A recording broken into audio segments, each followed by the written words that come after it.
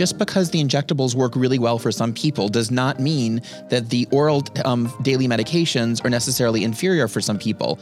Different strokes for different folks, right? So different people are allowed to pick the option that's going to work best for them. And this is just talking about possibilities and options, about ways we can get interventions in the hands of more people that need it. Welcome back to 20-Minute Health Talk. I'm David Reich Hale.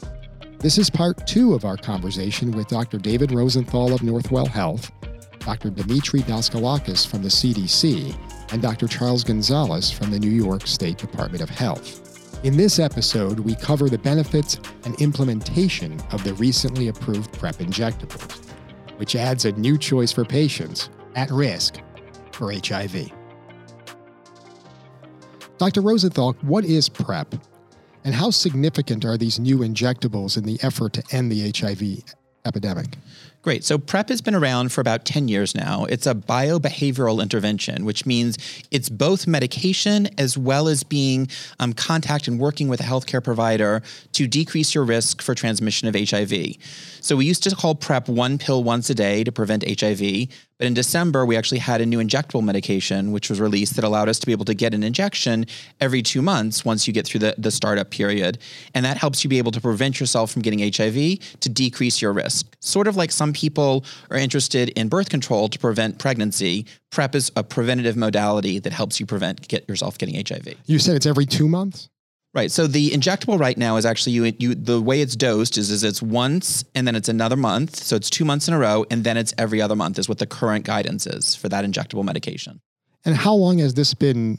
You said in market, it's only been since the end of last year. Right. So it's brand new. So it came out basically with FDA approval in December. And Dr. Daskalakis' group actually was able to kind of put together some guidelines in anticipation of that coming out with some new guidelines in 2021 that I'm sure he can tell us about kind of the importance of being able to use the injectable PrEP as part of the changing the direction of PrEP and how we see that. Dr. Daskalakis? Great. Thank you. Really, we've heard what this adds. It is really about choices. There are people who are interested in not having HIV medicines around their home. And I think that for some people, this could mean a really important innovation that makes them more comfortable engaging with HIV prevention. And I really agree. And the sort of spectrum of interventions that come along with PrEP, whether that's testing or other counseling, harm reduction, and other services that are critical to preventing HIV as well as other infections. I think that one of the challenges for injectable PrEP is that its implementation is complex. So I think we're hearing from frontline providers that really working this new injectable into the flow of what they do every day can be challenging and also complex. But I think that not dissimilar from other PrEP interventions in the past, there is definitely a lead-in period. Speaking of that, this drug also has an interesting complexity, which is that there's a long tail. And what I mean by that is when you stop the drug, it requires some additional pre-exposure prophylaxis strategy for about a year after. So though it, I think, is really wonderful from the perspective of giving people options who are interested in not having HIV medicines in their home or around, or don't want the burden of taking a pill once a day, or for that matter, for some populations, gay, bisexual, and other men who have sex with men, and transgender women, and others take on-demand pre-exposure prophylaxis, so that 2-1-1 strategy that is not technically recommended above daily PrEP, but is an option that's provided in our new guidance or guidelines that came out just recently. So that tail is actually a big deal because people potentially will have drug levels in their bodies for up to a year after they stop the injection. So it's really important to have a really good conversation with patients so they know what they're getting themselves into. Though again, I think that it has a really important role for lots of people, given the addition of a choice. So I think the implementation challenges you talked about are really important. One of the ones that I know I've seen is that there's a huge need for young adults or people that are younger that don't necessarily take any other medications. And so starting a daily PrEP medication was very challenging for them for medication adherence purposes. So one of the real advantages of this medication is that you can get your injection in the doctor's office on a regular basis. But the challenge that we're meeting with them is that those patients want to start PrEP fast. And unfortunately, the implementation challenges we're having is that currently we need to order the medication, wait for it to be delivered, wait for that to happen, do an authorization, and that takes time. And so that's the biggest challenge that we've really had, at least in my hands, for getting PrEP with cabotegravir injectable into the hands of younger patients specifically. And can any of you talk a little bit about how we got to this point? There have been two large HIV prevention trials in the order of hundreds of people who have been on the intervention. There's one that they're continuing as an open label extension as well throughout the world. So it's a fair amount of folks that have gone through the intervention. And the studies are remarkable in that when you look at the just effectiveness of the injectable, probably because of the lack of issue around adherence, it looks like it's better than oral PrEP. That doesn't mean that actually oral PrEP is probably worse if used like close to perfectly. But perfection is easier when you don't have to take a pill a day. So that's, I think, where the injectable is really exciting. I'll also add, there's a lot coming through the pipeline. And I will say, and I think it's fair to say, only some of them will look demedicalized because many of them are going to be long-acting, potentially injectable, or implants. Some of them could be a implant once a year, which means that there's an opportunity to sort of loosen up some of the medical interventions. And one thing I think that's also important, right, is that there's differences. So just because the injectables work really well for some people does not mean that the oral daily medications are necessarily inferior for some people. A lot of people find it very easy to take a pill once a day. They find it very effective to be able to have control over that on their own and to be able to kind of take that intervention on their own. And so I think that the key option, which I think both of you mentioned, is that different strokes for different folks, right? So different people are allowed to pick the option that's going to work best for them. And this is just talking about possibilities and options about ways we can get interventions in the hands of more people that need it. Exactly so. And it's not as if, oral PrEP is a second hand here. It's, there is no evidence that one is more potent than the other, or one, it just matches to adherence. And the more we can tailor prevention to one's lifestyle, the easier it will be for its acceptance and for its, general use. And there's no reason why you can't switch back and forth. What works for periods of time, right? The other thing is the question of adherence. How this fits into lifestyles, perfectly injectable, works fantastic for a long-haul trucker, for example. Anyone who changes time zones, an airline steward, any of those things, these things are marvelous.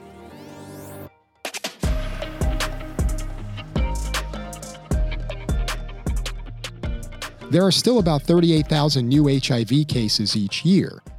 What other strategies are in place to reduce these numbers? Now, of course, they're nowhere near where they were during the peak of the HIV/AIDS crisis. Dr. Daskalakis, give us the national view on this. Yeah, I mean, I think that we've seen there's been about an 8% decrease between 2020 and 5 years before. So that's good. But to accelerate that decrease, it's really not just all about PrEP.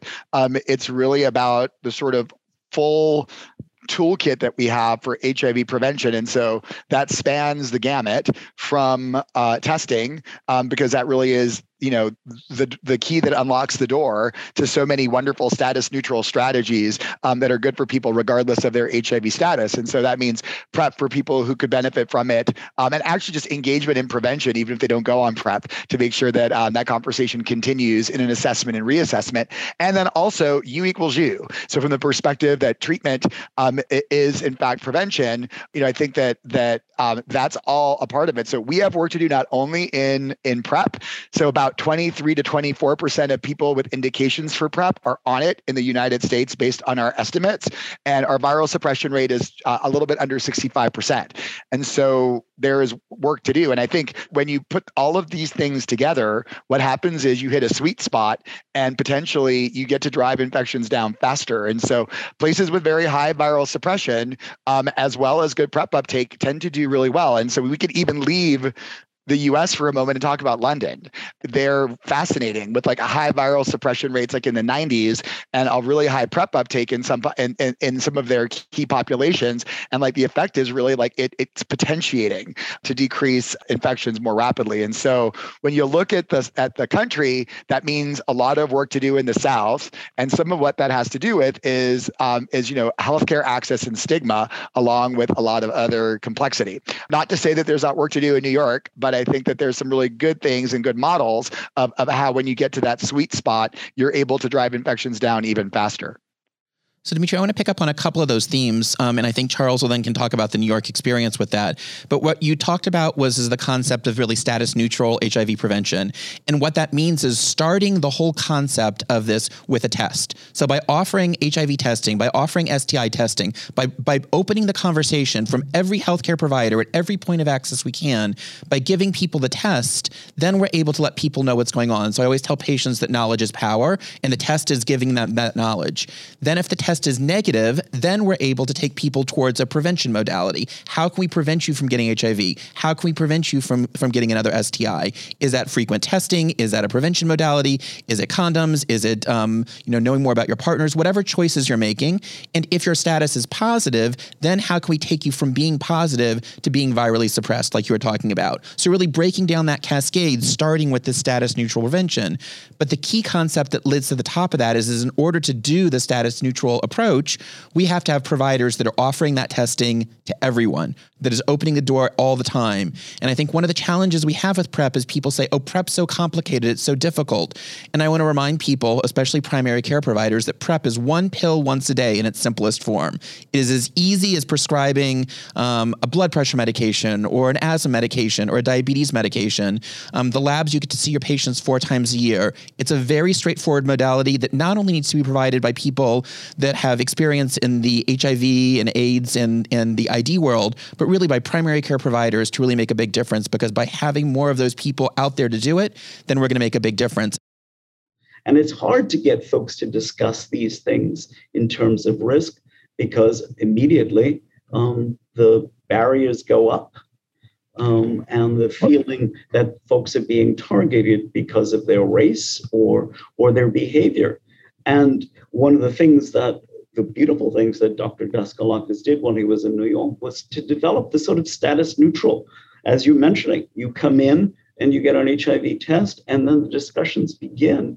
It's an incredibly helpful way of opening up the discussion in a non-judgmental way if it's standard, and that's the only way to proceed. Well, Dr. Gonzalez, and you just touched on health equity because it underlies all of the topics we are talking about today. And its importance was outlined in, there was an annual call to action letter issued by the New York State's Department of Health. And it named the DOH's number one priority as taking decisive action to address persistent disparities in new HIV diagnosis and HIV viral suppression rates for Black New Yorkers. Can you talk a little bit about this? Well, actually, I can talk a lot about this, okay? But one of the things is, whether we talk about, Institute for Healthcare Improvements, White Paper 216, we have to acknowledge that health organizations alone do not have the power to affect multiple determinants of health, but they do have a responsibility to address those health inequities directly during clinical interactions and in order to improve patients' health and quality of life. With us, what we've done is try to hone down as much as possible on data as opposed to misperceptions, all right? We know that communities that are marginalized or living in marginalized conditions, and we use the word marginalized conditions, all you have to do is think of COVID, are those social, political, and economic conditions contributing to health itself and healthcare inequities. The term we use is to resist that tendency to define marginalization as a characteristic of individuals or groups rather than conditions in which they live. For example, mental health issues such as anxiety, depression, substance use, along with the experience of trauma, whether it's interpersonal, community, or partner violence, are more prevalent in populations experiencing socioeconomic disadvantage. Another example would be like in New York's Manhattan Upper East Side, there's 11-year median life expectancy difference between those folks and those living in Brooklyn's Brownsville. And these things are quite extraordinary. What we have found is that working with community-based organizations, folks that know their community, are the best means by which messaging, both whether it be COVID or PrEP, are the best means. It's not that healthcare providers are not trusted, but the community needs to understand that or expect and should demand that we are responsible to the community for health and their population. And we've done this in certain communities by targeting not the individuals, but the community-based organizations to network as best as possible with healthcare providers to be trusted community messengers as well as advocates for the community to access such things as contraception, PrEP, post-exposure prophylaxis, or to deal with chronic diseases such as diabetes, which are rampant in folks with lower socioeconomics. And that's, it's trying to get both the community-based organizations and the healthcare organizations to work effectively together and not in isolation. And with that, really, I think that one of the things that we've noticed is that we're seeing, increased numbers of we're seeing the individuals who are acquiring HIV, that are newly diagnosed with HIV, that are unfortunately coming approximately 2/3 from communities of color. And we're seeing, unfortunately, the uptake of PrEP to be much, much, much smaller in those exact same communities. So we still have work to do, I think, both in the state as well as nationally, kind of talking about ways that we can help write the prevention modalities to make sure that we're really targeting them, not just to people that want to get them, but to people that need them, the highest population that are currently acquiring HIV.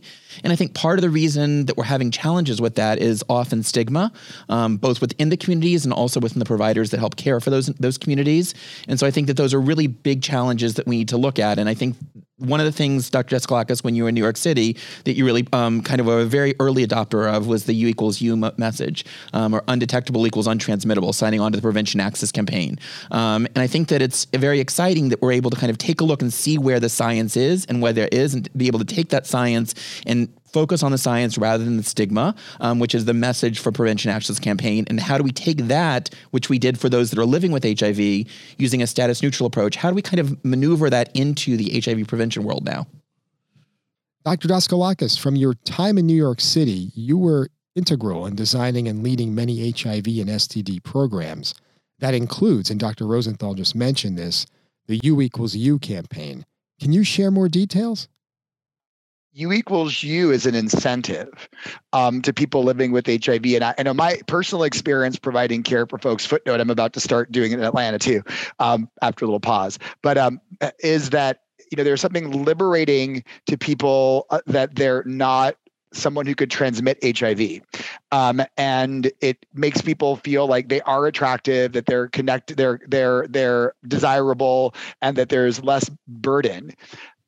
What do we need to do to have that same conversation in prevention? How do you generate not only interest in prevention, but demand? And it tends to be, what's good for me about this? And so I think that we need to do a better job. And I think at CDC, we're working on it. And I think have made some strides, but more to come, of like really how can we generate demand for people? And what does it mean to sort of make this not just something that is about ending an epidemic, but about making my life better in the prevention space as well? And I think that though I love talking about ending epidemics because I think it's feasible, even though we don't have a cure or a vaccine, I think that sort of taking it back down to that behavioral piece of like, what do people really want out of prevention?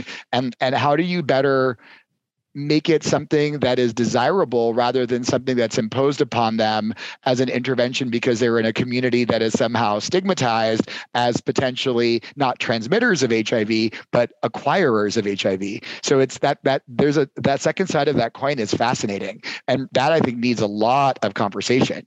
Some of it has to do with where you're putting the services. And so I think that efforts to put services near sexual health environments is really important because then it becomes a part of other services you need. Work to try to embed prevention, status neutral prevention in transgender health environments, in women's health environments, in drug user health environments, really sort of go to the point that this is another part of what you would do for your health as something that's desirable rather than imposed on you. I'm not sure if you can see me, but I'm giving you snaps right now. I think that's exactly where we need to be. I can feel the snap. There you go. That sounds great. Feel the snap. I think that's exactly where we need to be. And I think that that's so important. I take care of a number of patients that are from communities of color, that are trans individuals, that are living in the city, that really do need kind of those comprehensive healthcare services. They need primary care. They need HIV prevention. They need hormonal care. They need to make sure that we're providing all of the sort of resources that they need kind of wrapped up together. And we are fortunate being in New York because we have programs that help uninsured individuals and people that aren't documented, like some of the ADAP and PrEP app programs that exist here due to the resources that Charles and the New York State Department of Health have put together. But I think that we still need to make sure that we can create more settings where people can get that kind of care, where they can get that complete holistic care to take care of them as individuals in a sex positive environment, where they're positive, where they're happy, where they can make sure that they can express themselves in ways that are going to be okay. Because just because people are having what the medical community may consider, quote unquote, I'm giving air quotes right now, high risk sex, doesn't necessarily mean that what that is that we really are having risk that needs to be done in a way that's different. We need to make sure that those individuals are getting the best kind of health care and the best kind of preventative care around the world that we can offer. Well, Dr. Rosenthal, Dr. Daskalakis, and Dr. Gonzalez, this was extremely insightful, and I think our audience would be very thankful for it. So I appreciate all of you joining us on 20-Minute Health Talk. And to you, the listener, thanks for tuning in. I'm David Reich Hale. Have a great day. Get more expert insight from some of the leading voices in healthcare today. Subscribe to 20-Minute Health Talk on Podbean, Pandora, Spotify, iTunes, and wherever you get your podcasts.